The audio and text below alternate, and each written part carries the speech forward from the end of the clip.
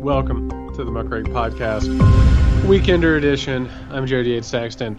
It pains me to say that I'm here with my beloved podcast host, Nick Houseman, who is under the weather. I did it to myself, though. I am suffering from the booster, I suppose, the effects.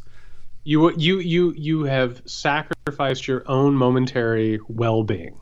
Yes, although I don't recommend, I had a sore throat the morning of the booster shot, and I kind of just ignored that. You're supposed to tell them if you're not feeling well. And I just, you know what, I need the booster, so I got it. So I have this feeling that I've, accentuated any kind of ill feelings I might have already had with the booster. But I'm on my way back. I feel better already from yesterday. Well, don't let anybody say the Nick Houseman does not play hurt. He does. And thank God that he does, because we have an absolutely jam-packed show today. Obviously, we have to talk about what's going on in Congress right now. I actually just got off the phone with a staffer from the Democratic Progressive Caucus, where Nick, shit went down today. Shit went down. Do you have a red phone on your desk that you can pick up? Is that how that works? No, but I do have an iPhone, and let me tell you, when something like what happened today goes down, the staffers and the people around these politicians, they do enjoy getting on the phone, because and we'll talk about this later. And by the way, if you want, here's where we do it. This is the hard sell. And apologies, because we got to do the hard sell, because this is the show for our Patreon subscribers. This is what they're investing in the show for. Thank you, as always. If you want to hear about what happened today within the Progressive Caucus, if you want to hear about the conversation that I just had, you're going to need to go over to patreon.com/muckrakepodcast and take care of the show. Also, what are you waiting for? Take care of the show. Nick plays hurt. We bleed for you people. I'm doing the breaking news music in the background, too. I mean, come on. I love it. We need some sort of a segment. But before we get into what happened during the Progressive Caucus today, first things first, we have to talk about this development in terms of Biden's agenda, this legislation, which, Nick, according to my notes, this thing has been going on for 25 years. Oh, is that right? It feels like it, does it not? Oh no! I had doing the math to figure out, okay, what was 25 years ago? What was the touchdown? It has, especially because they have control of all the elements of government, and you would think that that would, look how. Actually, when did the tax cut go through with Trump? He got it done in 2017, right? Yeah. Although there was hiccups even then for him, so it wasn't so smooth. But this is definitely much more of a shit show, but without question. This all sucks. And listen, I wish that this wasn't even something that we have to talk about anymore, but this is a quickly developing situation. The bill as it stands, basically today, we got Biden's Build Back Better agenda redux is what we got today. And this new director's version that has been just absolutely... It's the mansion cut, if you will. The mansion cut at this point weighs in at $1.85 trillion, which is a significant cut. At this point, we've lost a lot of investment in fighting climate change. Federal paid leave is more or less gone. Expansion of Medicare, gone. Free 2 years of community college, gone. What we are left with is still one of the most significant modern investments in the social safety net and infrastructure. It is all needed. I still think it needs to pass. I still have to say that it's an absolute embarrassment that we've reached this moment.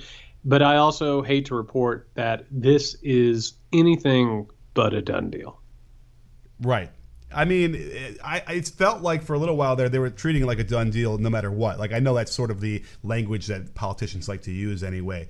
But the reason why it feels like a done deal to me now is that, yes, they're willing to cut everything just to say they got something done. And we had seen this about 2 weeks ago when people started to prepare us saying, something is better than nothing.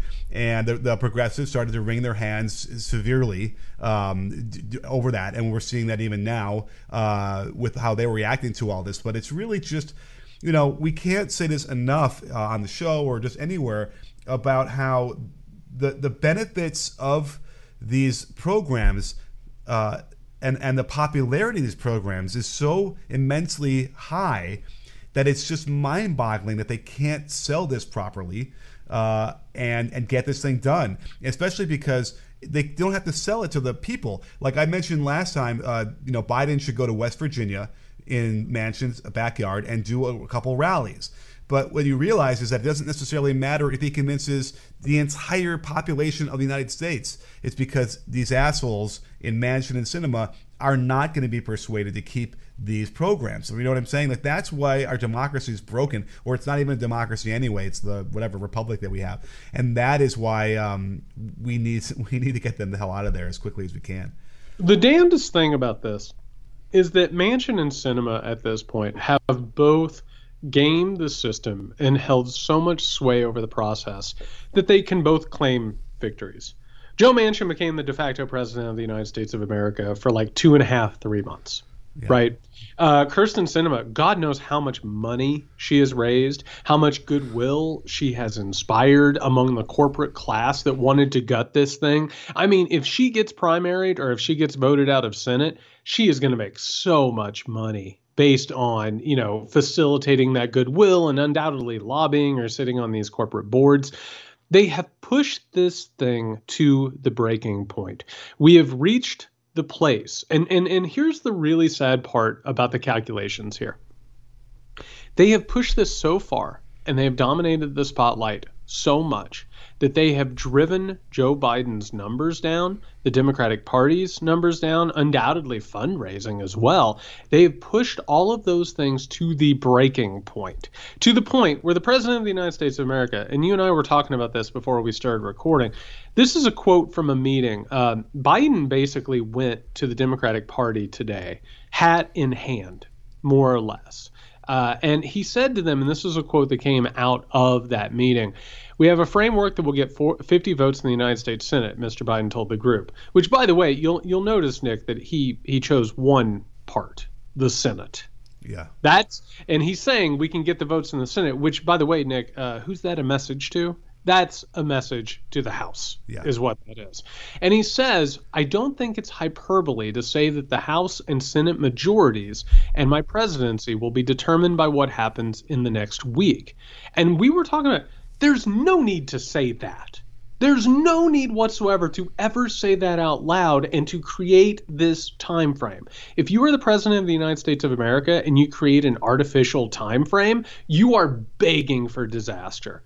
But that's where we're at. They have bled this to the point where there's no more time. They're up against the wall. And at this point, you either pass this thing or you walk away and you basically jump into the abyss. Sure. Well, Biden is no stranger to shoving his whole entire foot in his mouth or a couple feet. So, we're used to seeing him say things that are like, and Why would you do that? Why would you do it? Why would you say that, Nick? It was great to have Sudeikis back on Saturday Night Live, although the show probably wasn't great, but to have him do his Biden, although he didn't do the best lines he used to do back when he was a vice president, which was he'd say something ridiculous and then Sudeikis would be like, "Oh, did I just say that?" Like, we need it, and that's what Biden just did here.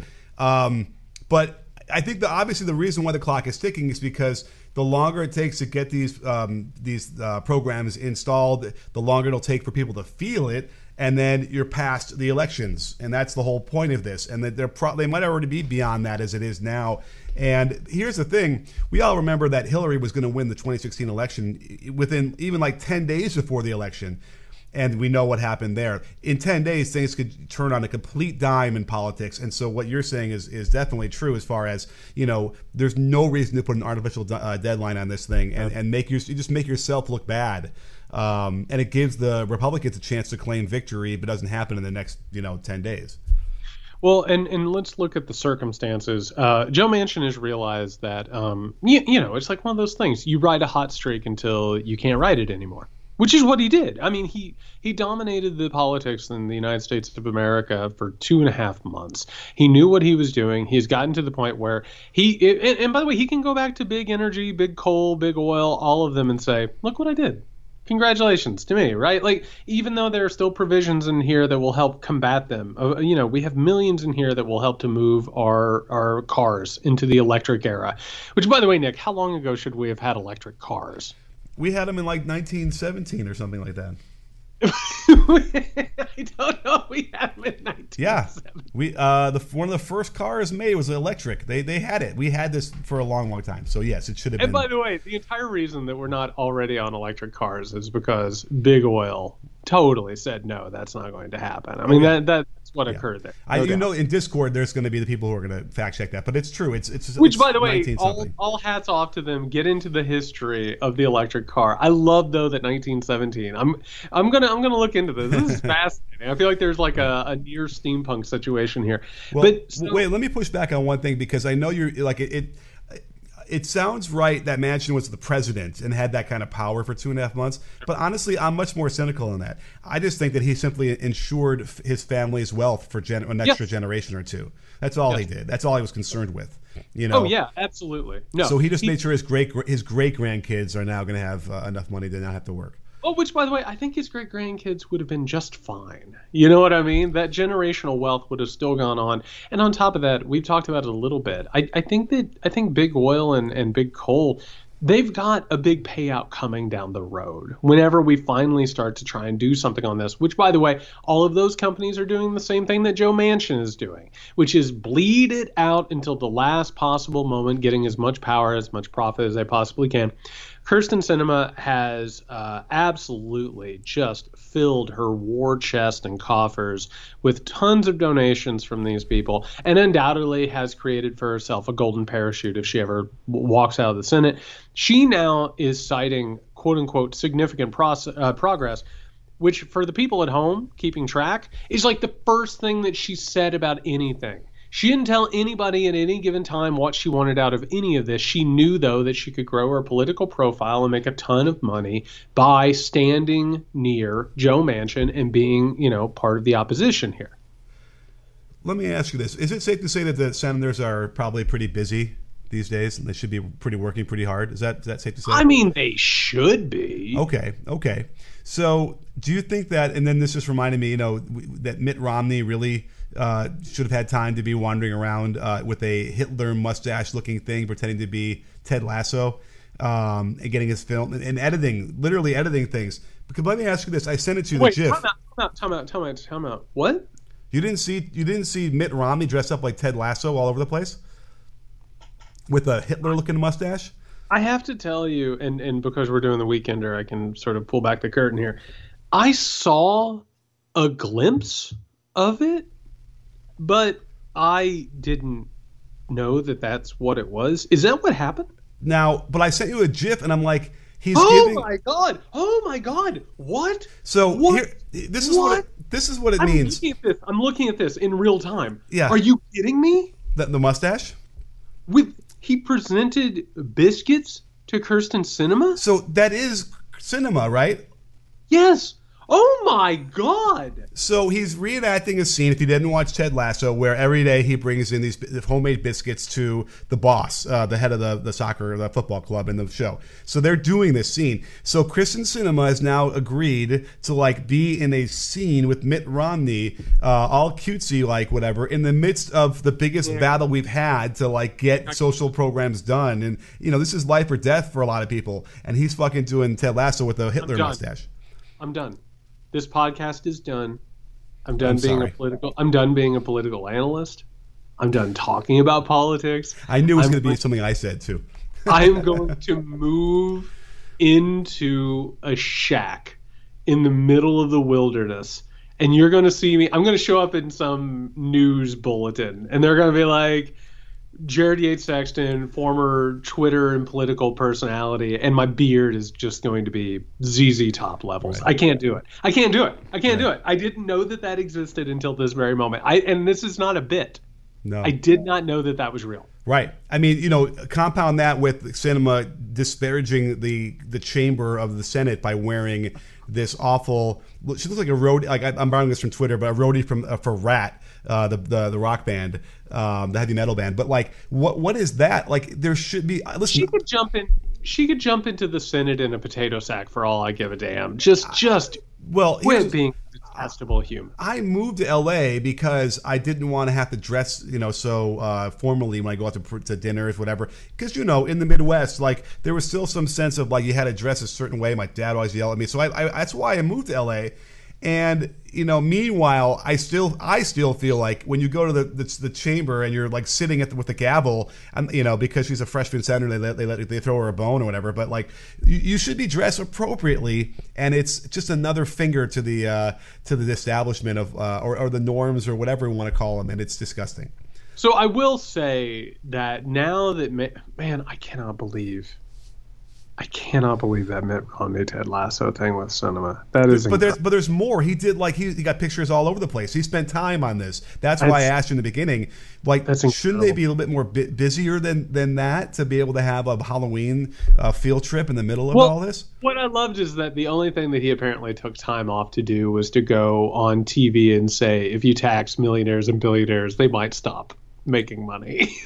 Like, which is it's as Ayn Randian as possible.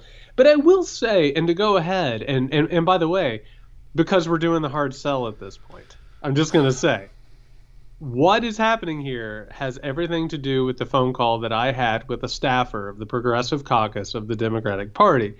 And what I will say is this.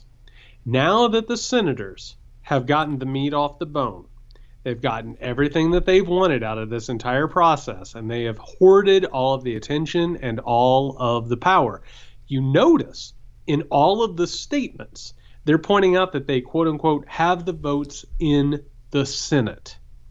And what we're looking at right now, and our free preview of this episode is getting ready to end, we are noticing that a new front in the battle over this legislation is now coming to the forefront. This is like the West Wing when they don't realize that they don't have the votes they thought they did in the House, which is, you got to keep those people in line. And Nancy Pelosi is having a little bit of trouble with that. Before we get to that, I do want to, I did a little bit of research. Can we at least just dispel the notion that when you raise taxes on the wealthy or corporations, the conventional wisdom from the Republicans is that they'll stop hiring? Oh my God, they're just going to stop hiring. Yeah, and it's nonsense. There's so much evidence to the contrary throughout history that and it's complicated. Listen, a lot of things affect a lot of different stuff. So I get it, but, like, I cannot stand it anymore. It's kind of like saying you shouldn't shoot the 3-pointer because it's too far away. So what ends up happening for people who want a little bit of the inside baseball on what happens whenever, quote unquote, the wealthy stop hiring because of taxes or fear of taxes, that's not what they do. They always need workers because they need to exploit them in order to make profit. So what do? They announce that if you're going to tax them, or if this legislation is possibly going to move forward, that they might not hire, they might not circulate money. And then what do? They don't for a little while. And they hoard money for just long enough that the media starts telling these stories, right? And it's like, oh my God, we've had half a quarter of downturn of spending. And all of a sudden, the media that carries the water for these people, they start showing up and they say, oh, I think these taxes are a bad idea. Oh my God, you're going to scare away the job creators, quote unquote. Thanks, Mitt Romney. And what it is it's a total fake. You're exactly right. Like, it's a total lie. There's no truth to that whatsoever. Well, here's the other thing, is that when you see these tax rates for either wealthy people or corporations, we have to understand they never pay that much. Never. No. There are loopholes up the wazoo that they're able to deduct and not pay that much. So it's never what, like they say, which is why they have to probably raise that percentage higher, because they know they're never going to recoup anywhere near that. And then your best friend and mine, Steve Mnuchin, was out in the Sphere yesterday. We're like, yeah. He had to say, well, they're just going to convert all their income into, like, a charity, or to, they're going to get creative because they have the money to invest with these, unscrupulous accountants, and whatever money they have to pay them is worth it because they'll recoup more in the savings and the taxes that they're going to be able to write off. And that's a really great point as well. Again, these people who are rich are able to protect their wealth to the nth degree because they have enough money to spend to then protect it. So it's such a what's the word, disingenuous argument whenever they say, well, bullshit. You can't raise these taxes, it's going to hurt business, whatever, when we know they don't pay it anyway. So just a quick preview for a future segment that is going to happen on this episode. Elon Musk and Jeff Bezos hovering right around $500 billion. Amazing. $500 billion. Yeah. $500 billion. That's more money than we had in circulation for almost the whole history of America. Whew. All right, we'll get to that in a minute. But before we do, and again, hard to tell. You know, the preview is getting ready to end. I hope you've enjoyed it, but it's going to end right about. And you have been listening to a free preview of our Patreon exclusive Weekender show. If you want to get in on all the fun and get that bonus episode every week, not to mention exclusive content, live hangouts, question and answer sessions. We're even going to do some of these live so you can come and watch how the sausage is made. All you have to do is go over to patreon.com/muckrakepodcast. On top of that, you get to hang out with the Muckrake community, which are a really good group of people. So you should do that. That is patreon.com/muckrakepodcast. We'll see everybody next week.